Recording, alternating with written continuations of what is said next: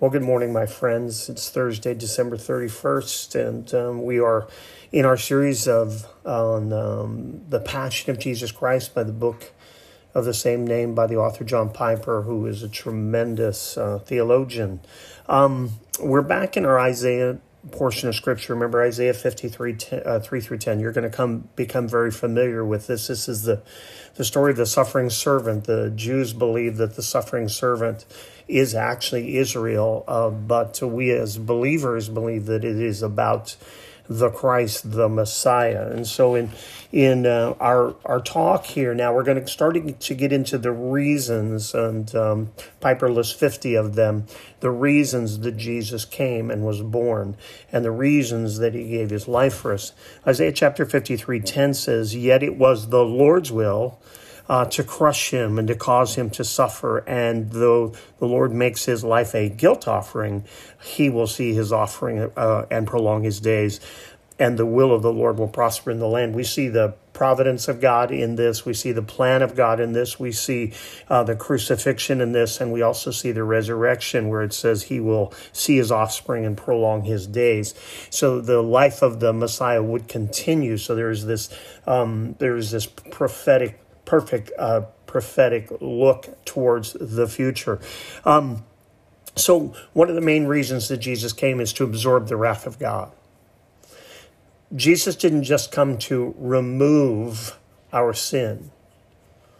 He came to pay the price for that sin, and to do that, he needed to absorb the just and righteous wrath of God.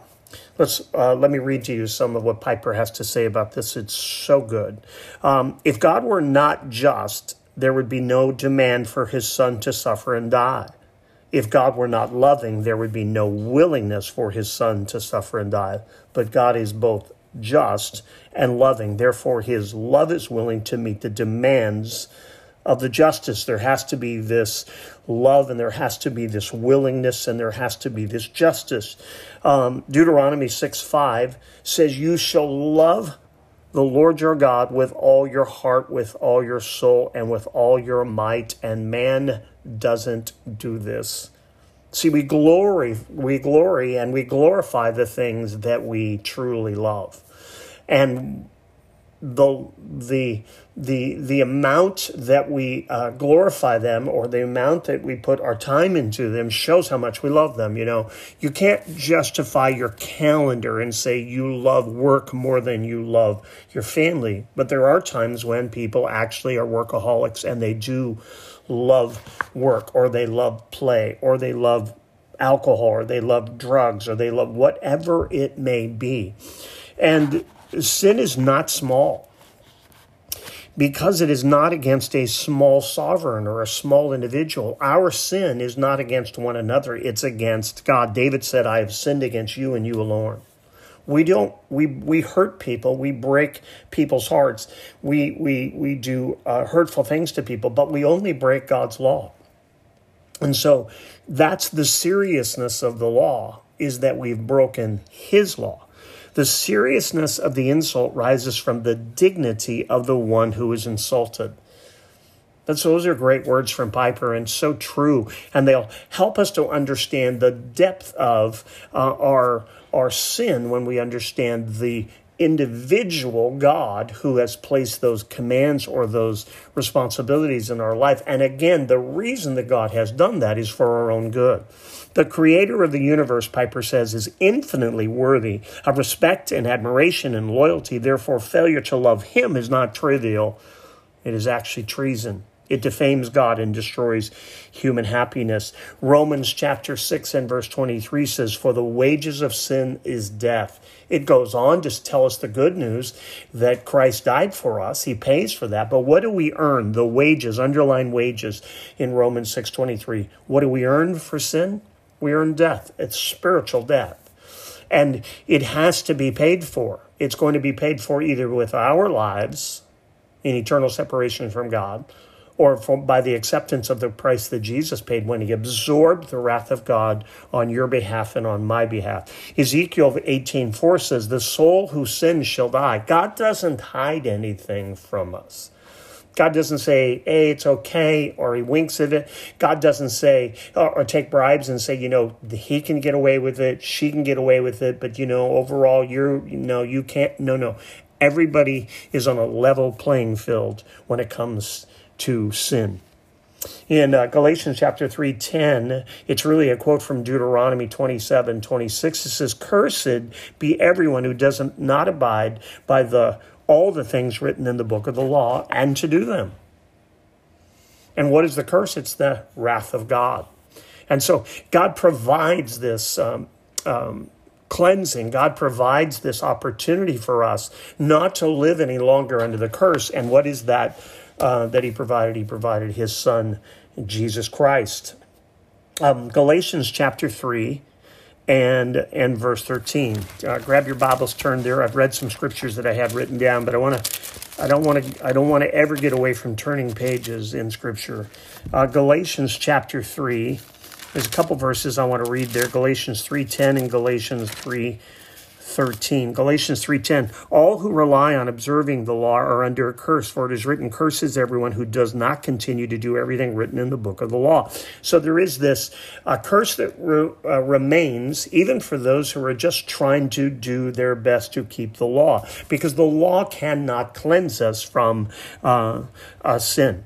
Verse 13 of that same chapter, "Christ redeemed us from the curse of the law, becoming a curse for us. For it is written, 'Cursed is everyone who is hung on a tree.'" And that comes from Deuteronomy 21:22 through 23. If you go to Deuteronomy, you can write this down and go there. You'll see this. It's about disobedience by a son. And when there was disobedience to the son, the family member, the father, could have him taken to the elders. They will drag him outside of the city. And for that disobedience and for his sinfulness, he could be hung on a tree. He could be killed. And that's why when Jesus comes and he actually gives his life upon a tree, it was so hard for the Jews to see him as not cursed, and therefore to look at him as Messiah. But the ones that came close to him and the ones that listened to him and the ones that began to understand that he was actually paying the price for all sin, not for his sin because he was sinless, they began to understand the reality of the cross. Romans chapter 3, verse 23, "For all have sinned and fall short of the glory of God. We are all equal at the foot of the cross, and are justified freely by his grace through the redemption that came by Christ Jesus." We've all sinned, but redemption is available to each and every one as well. Verse 25, "God presented him as a sacrifice of atonement or propitiation through faith in his blood. He did this to demonstrate his justice, because in his forbearance he had left sins committed beforehand unpunished." God gave this grace period where he didn't deal with those things, but there came a time, Galatians chapter 4 and verse 4, "In the fullness of time God sent his son, born under the law, to bring about the end of this law and to bring about the grace of God. And God, in his perfect timing, brings Jesus Christ into this world. And what was the reason that God would do it? 1 John chapter 4, verse 10, "In this is love." In this is love, not justice, not judgment, but all of it is in his love.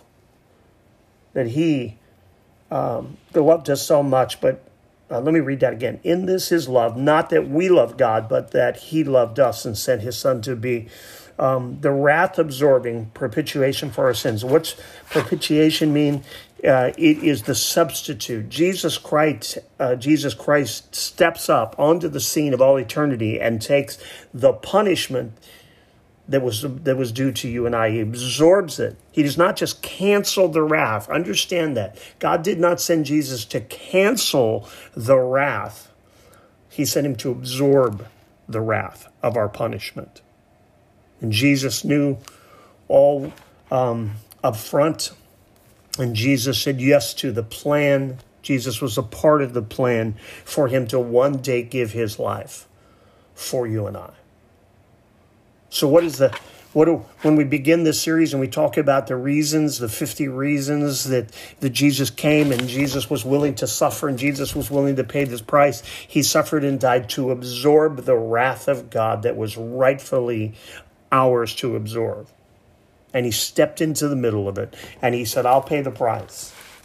Romans chapter 5, God loved us so much that Christ loved us. God loved us so much that while we were still in our sins, Jesus died. He didn't wait for us to clean ourselves up because we can't do it.